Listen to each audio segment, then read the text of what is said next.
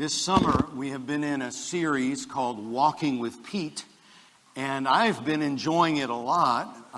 Part of it I've been enjoying from Colorado.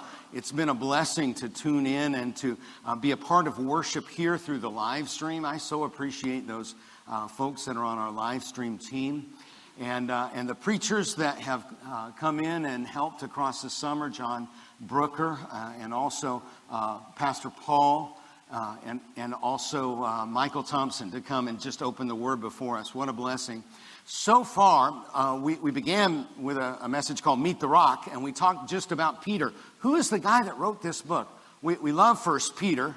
It's an amazing book, and there's a lot in it, and if I see it on the back wall, it'll help me. But we love to, I see a writing on the wall. So we give these little signals back and forth. But if we go back and look at that, understanding that this is a book that came from a person. Yes, it's God's Word breathed by God, but also all of the parts of our Bible come through the experiences and life experiences and culture of those who moved the pens. And so there are things that are there. So we discovered a lot about how Peter was changed and transformed over time from where we first saw him in the Gospels. We talked about walking in hope and walking in holiness, walking in harmony, walking under authority, and walking at work. Those have been our topics so far. And today we're going to talk about walking with Pete in the home. Now let me just stop and say a bit about this. It's really walking with Jesus in the home. And this is, for me, kind of where the rubber meets the road. A lot of people would say, well, that person, they have a great public persona. I mean, we just see God so much in them. But then at home, it's quite different. And so, for me, I want to be authentic in all of my life. I pray that if you ever talk to one of my kids, they would say, my dad at home is just the same as what you see in public. Now, he messes up and stuff like that. But you know that. So that's a lot of what we want to be looking at here, to pursue authenticity. Now, let me just say something else. This passage today talks about husbands and wives. And I realize very much that not everyone is a husband and not everyone is a wife, or has been a husband or wife, or will be a husband or wife. We know that. But there are larger principles here to apply in all of the close relationships we have. And also, this is not a condemnation of divorce or divorcees or anything like that. This is about our closest relationships in life and how we walk in those. It's a lot about honor. And I think if I was to rename this message, a little too late because everything's up on the screens and everything like that. But if I were to rename it, I would call it Walking in Honor. And so let's listen with ears for that and hear what Pete has to say. These are not the easiest scriptures in the world. We're looking at 1 Peter chapter 3, beginning verse 1. It's on page 1015 of the Bible that's out there. If you do not own a Bible, take that Bible home with you and begin to read and study the Bible. So let's look at 1 Peter 3, beginning verse 1. Likewise, wives, be subject to your own husbands, so that even if some do not obey the word, they may be won without a word by the conduct of their wives, when they see your respectful and pure conduct. Do not let your adorning be external, the braiding of hair and the putting on of gold jewelry, or the clothing you wear, but let your adorning be the hidden person of the heart, with the imperishable beauty of a gentle and quiet spirit, which in God's sight is very precious. For this is how the holy women who hoped in God used to adorn themselves, by submitting to their own husbands. As Sarah obeyed Abraham, calling him Lord. And you are her children, if you do good and do not fear anything that is frightening. Likewise, husbands, live with your wives in an understanding way, showing honor to the woman as the weaker vessel, since they are heirs with you of the grace of life, so that your prayers may not be hindered. Now let's stand and let's pray. Lord God, we have a lot to be thankful for, and we thank you for the Word of God. We thank you for the Word, even when it is sometimes words that we need to wrestle with. And so help us by your Spirit as we wrestle with the Word, as we discover what you have for us, and we give thanks. In Jesus' name, amen. You can be seated. The big question posed at this point in 1 Peter is, how do grace, hope, holiness, and harmony, the things we've been talking about, impact life in a Christian home? Does it make any difference? You know, we study and we preach and we sing but what does it look like at home? Because that's a really critical question for us. So Pete starts out with 7 words. Wives, be subject to your own husbands. Someone called these the 7 last words of our last preacher. It's a hard text. And it's one of those texts I've been accused from time to time of leaving town in the summer and tossing the hard ones to the other guys. You can see I did not do that. This is one I really want to open up with you, because I think it's when you come to a hard text, many pastors would just skip over this or kind of, we missed that. But we want to look at it. And we know that family life in the ancient world was patriarchal in its structure. And we also know that women had few, if any, rights in the ancient world. We also know that wives were expected to obey their husbands. That's ancient world stuff. And so we ask the question, is that what Pete is saying? And if you catch up with me there a little bit, we'll be on task here. Or is he just falling in line with the culture that's around him? You know, you just need to go with the culture, what's around you. So we need to look at this a little bit more. The marvelous thing is that the Greek word translated be subject, it's a really important word for us to look at. The word is hupotasso. Say that with me, hupotasso. Let's say it again, hupotasso. And it means, listen, to be under appointment to an ordained place. That's what it means. And it's very different from the word obey. There's a different word. And it's used in some other places. It means to be under covering and protection.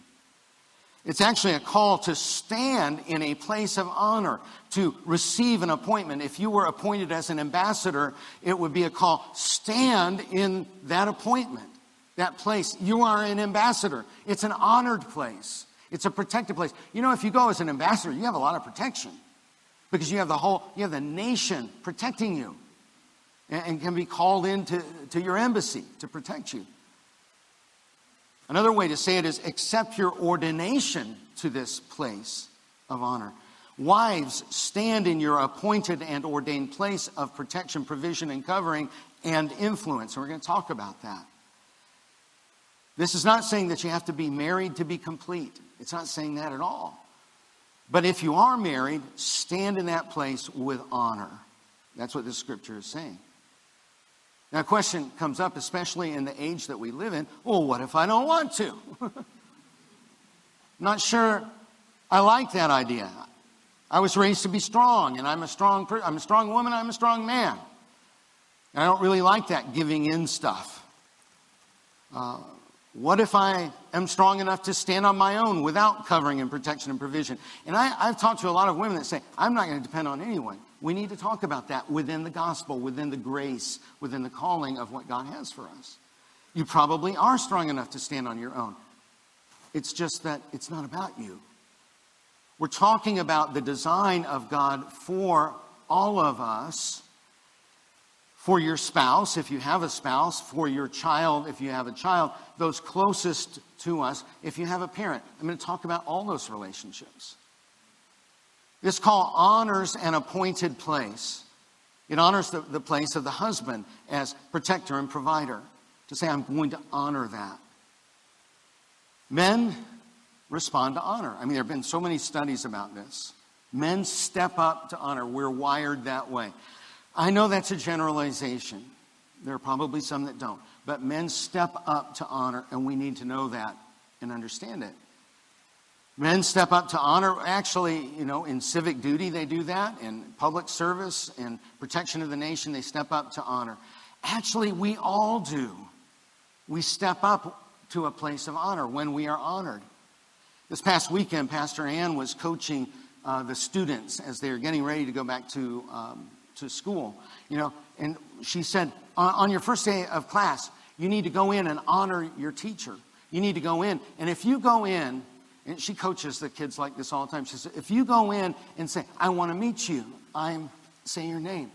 And then if you sit on the front row, open your books and just shut your mouth. It's amazing how well your year will go. Do I have any teachers here who will say amen? Yeah, it's the start. And the same is true for pastors. I've heard so many times teaching that would say, you know what, if you honor your pastor will step into that honor. If you sit on the front row, our front row is empty today, you don't have to move, okay. But if you sit on the front row with notebook open and your Bible ready, that tells your pastor, I'm ready for something. And guess what? The pastor will step into that, will have something ready for you. We do this in many, many areas of life. Honor a husband, and he will step up to be the husband you need. Well, he's not really that. Honor him, and he will step into that. The husband then, who accepts his place as the covering and protection of God over his family, he is honoring God in that and honors his wife. And we're going to talk about that a little bit later in the scripture. For the husband to fulfill his appointed place, the wife needs to fulfill her appointed place. Now, this goes into every relationship. It goes into honoring your children, honoring your parents, honoring your siblings. Why don't they act the way I think they should? It's maybe has something to do with how we honor them. Now, let me just say, this has nothing to do with equality, superiority, or one ruling over the other. I found that picture. I thought it was a pretty good picture. Who do you think's going to win? We won't take a vote. I got money on her, actually. She looks pretty tough there. But this applies to all other relationships. If we try to rule over a child, it will fail. I grew up in a generation that was doing that, and it did not work well. If we try to rule over an elderly parent rather than honoring them, it will not do well. Years ago, it just occurred to me I should stop saying to my children, I'm proud of you. And so I stopped. I don't say, son, I'm proud of you. Well, why wouldn't I do that? I think it's kind of stupid. I'm not responsible for you. I am gifted to have you. So I started saying, son, I am honored to be your dad. My children will tell you that. And they do this with their children. I'm honored to be your dad. My daughter, I'm honored to be your dad. My grandchildren, I'm honored to be your granddad. Because that's the truth. It's a great, great honor to be gifted and entrusted with these children and grandchildren. My 98-year-old dad, many of you know, I do everything I can to honor him. I'm at a place where I control everything right now. Every decision. I mean, I have siblings that I consult with, but it's all on me. And so I have to make decisions about his health care, and I'm back and forth, and do I have permission to make these decisions and all this? Or do I have permission to get this information? And it's very, very difficult. It's weighing, but I will honor my dad because that's the right thing to do. The central teaching of Paul on marriage begins with mutual submission. Do you remember this? Ephesians 5:20. Before he gets into anything about wives submitting or anything like that. Giving thanks always for everything. Wait, stop. What a great way to start your day. Giving thanks for everything. Have you stopped to give thanks for your husband? That didn't occur to me. Have you stopped to give thanks for your wife? Have you stopped to give thanks for your children? Have you stopped to give thanks for your parents, your siblings? That's a great start there. To God the Father, in the name of our Lord Jesus Christ, submitting one to another, to one another. out of reverence for Christ. You reverence Christ when you give in to that person. Not to anybody. By the way, it says your own husband, your own wife. It's not about submitting to a bunch of other people that probably you should not. Then Paul talks about wives being under the covering of the husband, and the husband loving the wife as Christ loved the church. But that's the foundation, submitting one to another. The husband has an ordained position of covering. The wife has an ordained position of influence. No one more influential in the home than the mom. The wife. We see this so many times, but it's here in verse 1. So that even if some do not obey the word, children don't obey the word, husband, wife doesn't obey the word, they may be won without a word by the conduct of their wives, when they see your respectful and pure conduct. It could be argued that the wife has the most powerful place in a home because of her influence. Do any of you remember the movie My Big Fat Greek Wedding? It should be there. There we go. And My Big Fat Greek Wedding, the mom is Maria Portokalos. I think I'm saying that right. She's the mother of the bride, and she's giving advice to her daughter, talking to her daughter. And she explains the daughter's kind of struggling with this whole thing of being married and how do you do that and all that. And the mother says to the daughter, the man may be the head of the house, but the woman is the neck. And she can turn the head any way she wants.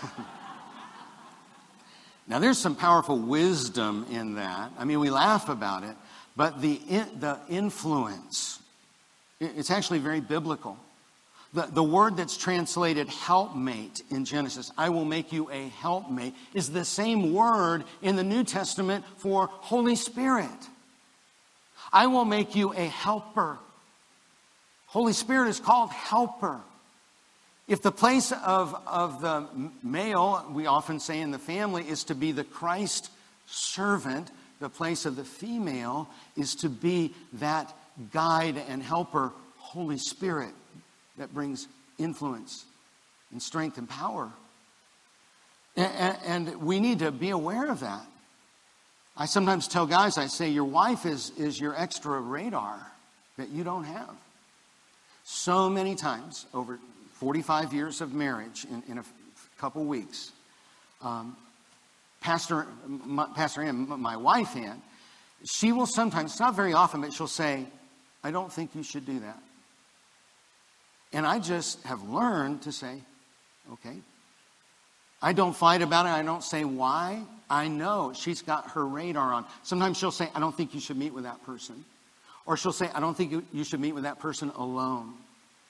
Okay. I just listen, because why would I dismiss my helper, my extra radar for what is going on around me?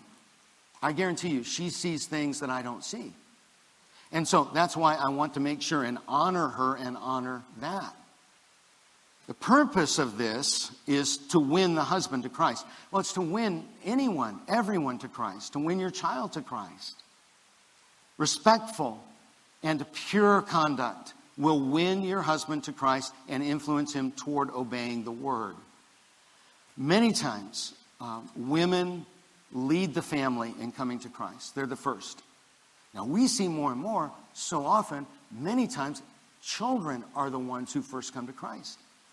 Pastor Ann on Mondays, it's our day off, our Sabbath, but on Mondays she opens up the prayer requests from Sunday night. She opens up those requests and she goes through them and she prays over every single one of them.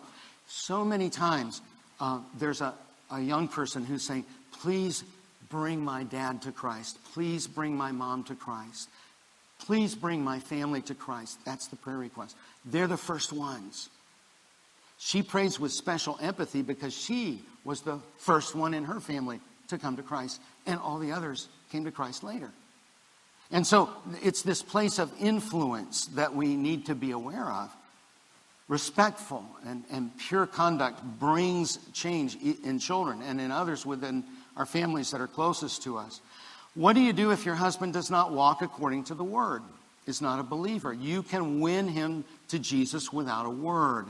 We had a lady years ago in the church that we were serving, and she came to Jesus, and she was just on fire for Jesus, and she said, I'm going to make my husband come to Jesus. And so she ran Christian television all during the day and Christian music at all the other times. She decorated all the walls with scriptures and scripture art and all kinds of Christian things, and it irritated him. I have to tell you, it did not work. It did not work. There are other ways. I've heard other stories of people who came to Christ and they just began, their spouse, sometimes a husband, sometimes a wife, they saw the change, the Holy Spirit change in them, and they were one to Christ. The other was one to Christ through that. So very powerful. Respectful and pure conduct gives witness to Jesus within you. Now, the opposite is also true. Disrespectful, impure conduct will drive your husband or your wife away from Christ and influence them to disobey the word. I mean, pretty much in much of Scripture, the opposite is always true. We can't help but wonder where Pete learned these things. How did he come across these things? We know that Peter was married because he had a mother-in-law. That's the only way you get a mother-in-law. And from Scripture, we don't know anything else really about his wife or family. Now, if you watch The Chosen, you know a whole lot, don't you? It's marvelous. We know that the wife of Peter is named Eden, and her mother is called Dasha. Now, you need to know that's wonderful historical fiction. It's based on knowledge of Judaism and fishing life and all those wonderful things that we go to Israel to study. But The Chosen, is exploring these normal struggles of a young couple dealing with life and life changes and the hard things couples go through, some of you know. But we don't know the names, so don't stand up in a game show and say, Dasha is the name, because it's not in the Scripture, all right? But Peter was a real person. And these Scriptures come out of stuff that he had to live. So as he writes, Pete is inspired by the Holy Spirit. We know that because this is Scripture, but also informed by his own life experiences. Pete knew that men are influenced by respect and purity of heart. That's not a matter of manipulation. There's a great book that I've recommended and given to many ladies. It's by Dr. Kevin Leman. It's called Have a New Husband by Friday. Set that out on the kitchen counter. But it's all about honor. It's all about honoring your spouse so that then things begin to change in the relationship. It's a marvelous book. I looked to see, did he write one, Have a New Wife by Friday? And he didn't. He did write one called Have a New Kid by Friday. The way we honor in our relationships makes a difference. It's about connecting as equals, as co-heirs with Christ, he calls it. Pete knew that husbands don't come to Jesus by argument, nagging, rebellion, accusation, or domination. I've never met one. I never met a guy that said, well, after 20 years, she nagged me into the kingdom. That's my testimony. Never once. Now, there may be one. I don't know. Talk to me later. But husbands are influenced positively and they're by respect, and they're not influenced by disrespect or impurity. Paul addressed these same matters. You know, we have Peter and Paul are kind of the pillars in the New Testament. And Paul addressed it in his letter to the Ephesians. Before talking about husbands and wives, he said, you got to be filled with the Spirit. It's the first thing he says. You know, we see the headings, and those are not in the original Greek. If you look a little bit ahead, you'll see there's a division there. You need to be filled with the Spirit. Do not be drunk with wine, but be continually filled with the Spirit. It's the basis for everything that follows. If you don't have the Spirit, you don't have the basic tools for marriage or for relationships with your children or your parents or your siblings and any other that's important. The fruit of the Spirit in you will win that person or your child or your parent to Jesus. You know, I just love the memory that comes to my mind of our daughter leading her grandpa, her papa, Stevens, when he was in the hospital, leading him to Jesus. Said, like the last one. And he came to Jesus. She prayed with him to receive Christ when he was in the hospital near the end of his life. These things are, they flow across our families in ways that are very, very powerful. These are changes that begin to be evident in us and give testimony. Paul also set the foundation for this mutual submission. Submitting to one another out of reverence for Christ is the grounding of all this. A spirit-filled marriage is going to be about learning how to give more than you take. We hear this so much. Is it about 50-50? No, it's really about 100-100 as we give. And I'll just say this. I've told many men this in counsel and coaching. The biggest challenge for men is to overcome our selfishness. It just is there. I mean, it's in us. We kind of want our toys and our things and our time and our stuff. And it's to set those things aside for those that we need to serve and that we need to honor. Truth is, a godly marriage is about giving into one another. I often say it's a journey of learning to give in to each other. And it's the same in our relationship with our children. That may sound strange. Oh, I'm supposed to rule over that child. I don't think so. I think we need to learn to listen. We can't learn to give in. If we can't learn to give in, we're going to find ourselves in a very unhappy place. Now, why is that? It has to do with our fleshly, sinful nature. You know, fundamentally, we don't want to be under protection. We don't want to be in that place. We want to be independent. We want to pull ourselves up. And we have to let go of that to say, I want to receive what you have for me, God. Fundamental nature is to rebel against those places of protection. Now, all of this, it's true in every other family relationship. The Spirit will teach us how to overcome that. You know, it's funny, this summer we were out in Colorado, and we go to the North Pole and we go in to see Santa, and the grandkids are in there to see Santa, and one of our grandchildren that I will not name was in there, and Santa turns to her and says, as we're getting ready to leave, and says, and you know, you need to stop rolling your eyes at your mom. Boy. Yeah, woo is right. Because she came away saying, did you tell him something? Somehow Santa had figured out that's a good thing to say at a certain age. An amazing thing. But the Spirit will teach us how to listen to a child's heart rather than rule over them. The Spirit will teach us to see a child's real needs and try to meet those needs and not pander to their wants, because that's the other thing that we do sometimes. And it's honoring to do so.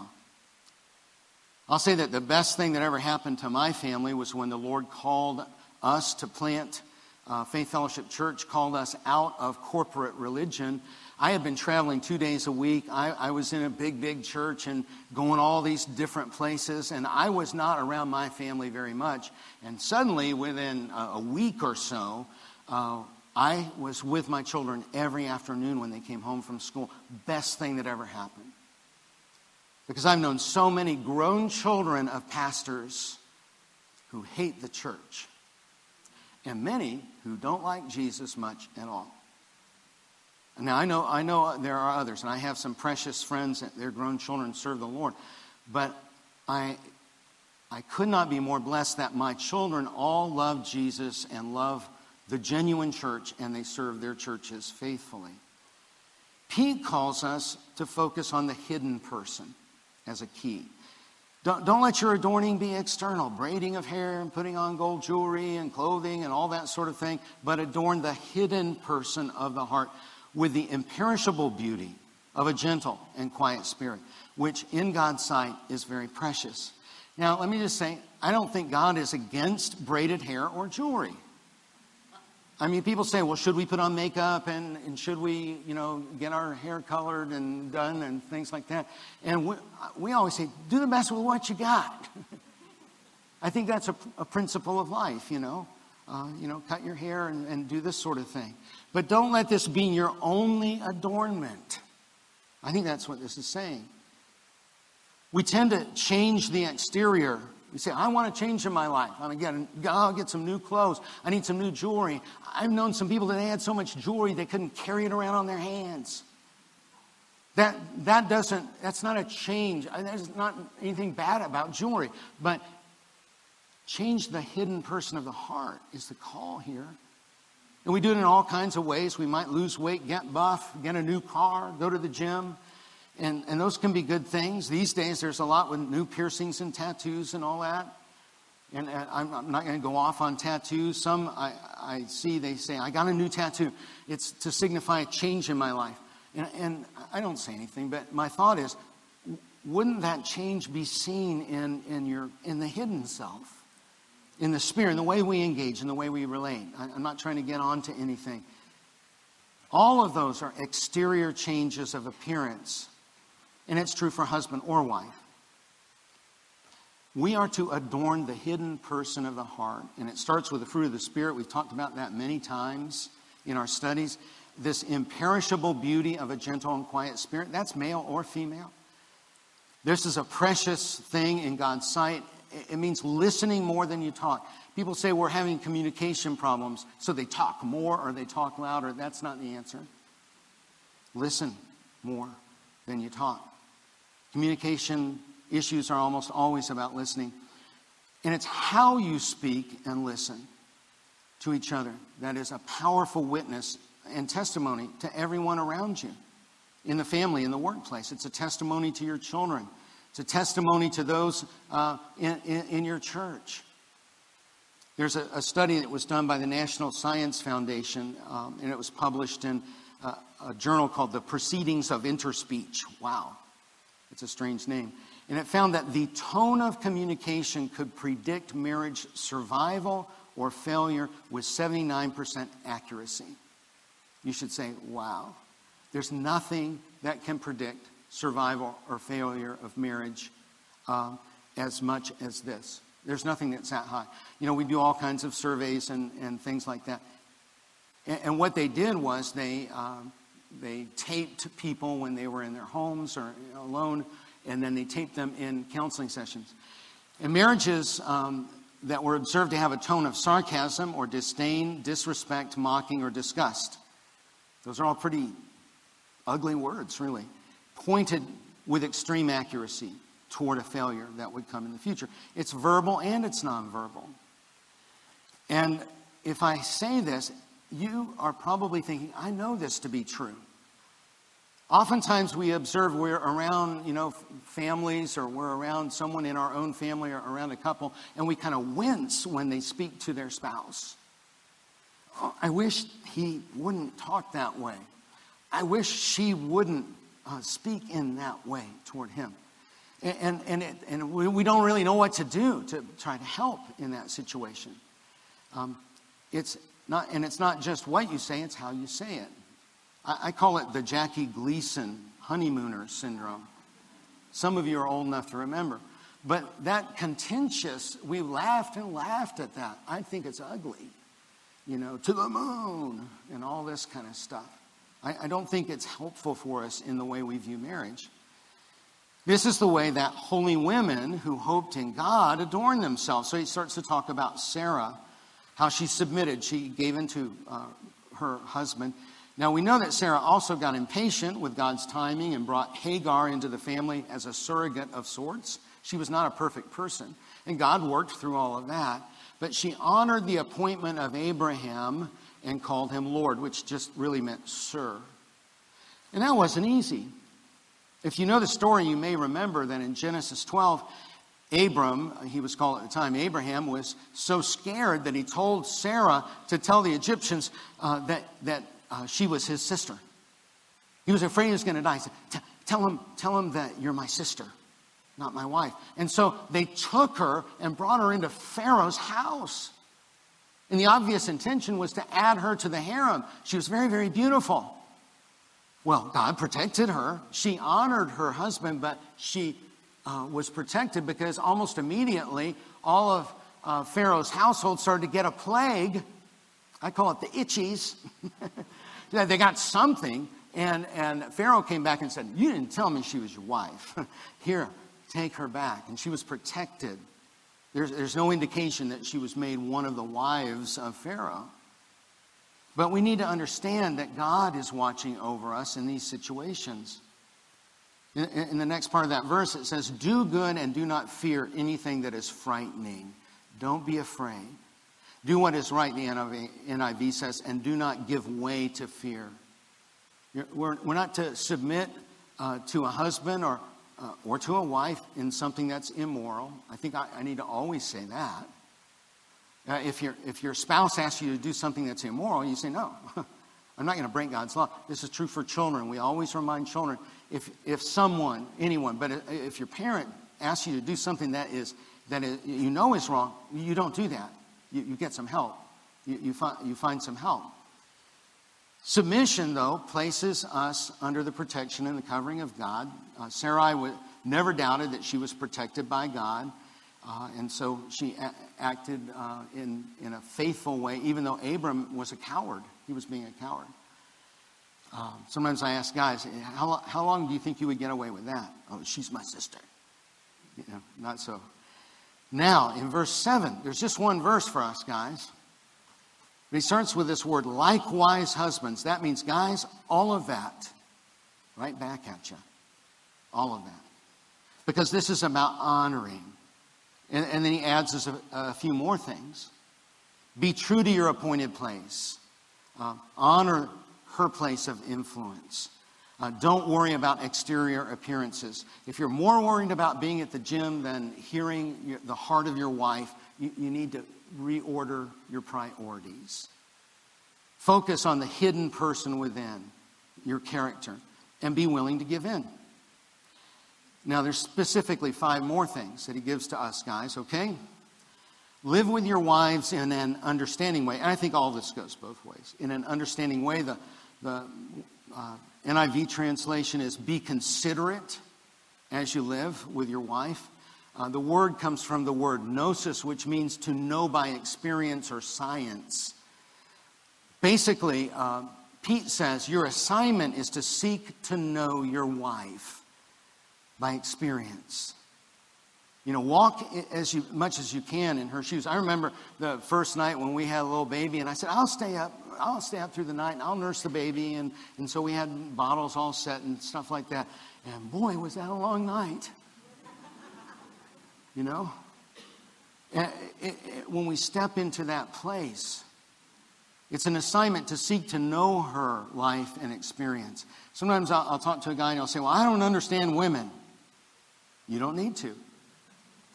You need to seek to understand one woman. That's what I do. I know this woman better than anyone in the world, I'm convinced, except Jesus. And I'm not done. I'm a long ways from understanding and knowing everything. But I find it marvelous to discover new things in her heart, new things in her passions, new things that God created for her. And so my life study is to create a greenhouse where she can become all that God designed her to be. I think that's what marriage is all about. Husband, your science for the rest of your life is to seek to understand your wife. Secondly, show honor to your wife, to the woman. Value, esteem. It's the same word that's used for honoring your mother and your father. Give weight, give value, value them. Show esteem.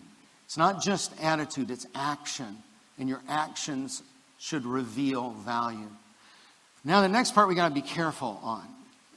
Because he finishes the phrase saying, as the weaker vessel. Should I just leave now? It's a tough one. And actually the vessel actually indicates more easily broken, more easily shattered. Is what it indicates. And I'll say that, this is a raging debate across our nation right now. But generally what I hear, really largely, is that women are generally not as strong physically as men. Now, please don't come up and challenge me, all right? In fact, female athletes, almost unanimously, I've heard one professional female athlete who disagreed and thought that people born as males should be allowed to compete with females. We know it's a big debate. I think it's really, really wrong. I think it steals from female athletics, women's athletics. Now, we should also understand gender dysphoria is very real. But it's also based in a lie from the enemy that questions the Word of God. The Bible's clear. There are two genders, and both reflect the image of God. Genesis 1:27, you can't change it. In the image of God, He created him, male and female, He created them. That's what the Bible says. You say, well, Pastor Jeff, I can't believe you said that. I didn't. He did. Okay? Question would be now, are women tougher? And I want to share with you something I discovered in a study. It's in the Journal of Pain. I didn't even know there was a Journal of Pain. If you'd have asked me, can women tolerate pain better? I would have said, oh yeah. Women can have a higher threshold of pain, I think. In general, I mean, it may not be a whole lot, but it's definitely higher than men. That's what I would have told you. You would say, well, where did you find that research? I found that research 3 times in labor and delivery. Buddy, you push a watermelon out of your body and then laugh and cry about it at the same time. Okay. But I was shocked to find that the studies show men have a higher initial tolerance for acute pain. I mean, I had to really look at it and say, well, but the rest of the study found women have a more consistent tolerance for acute pain over time. And listen to this. Women demonstrated an adaptive staircase of pain tolerance over time. That's what they call it, an adaptive staircase. In other words, women get tougher. So don't mess with a woman that's been through some pain, okay? Childbirth would be one of those, okay? Women get tougher as they endure pain. 4th, value them as heirs with you in the grace of life. We are co-heirs with Christ. Husband and wife are equal in value. Don't ever miss that. God did not pay more for a man than He did a woman. He did not pay more for a grown person than a child. He did not pay more for a child than for an unborn child. He paid for all of them the same price. He did not pay more for you than for an elderly person. God loves the people He created at whatever age and station they are. Amen? That is an amen. The value is equal. The 5th thing, so that your prayers may not be hindered. Wow. What does that say? It says that the prayer life of a husband that honors his wife will be unhindered and unimpaired. Sometimes I'll talk to someone and they'll say, why are my prayers unanswered? You know, why is that? And you might be asking that same question. Are your prayers going unanswered? And it would be, check the way you are honoring, check the way you are valuing your wife, your husband. I think this goes, your child, your elderly parent. Take a look. I think sometimes, I don't know, but I think sometimes God's listening and saying, I'd really like to answer your prayer. But do you remember over here when I asked you to honor this person? Your parent or your child or your sibling, not just anybody, this close person that I value very much. I'm watching for that, and then we'll get to your prayer requests and your things. Now, how do you do that? Paul sets forth this high calling for husbands. Wow.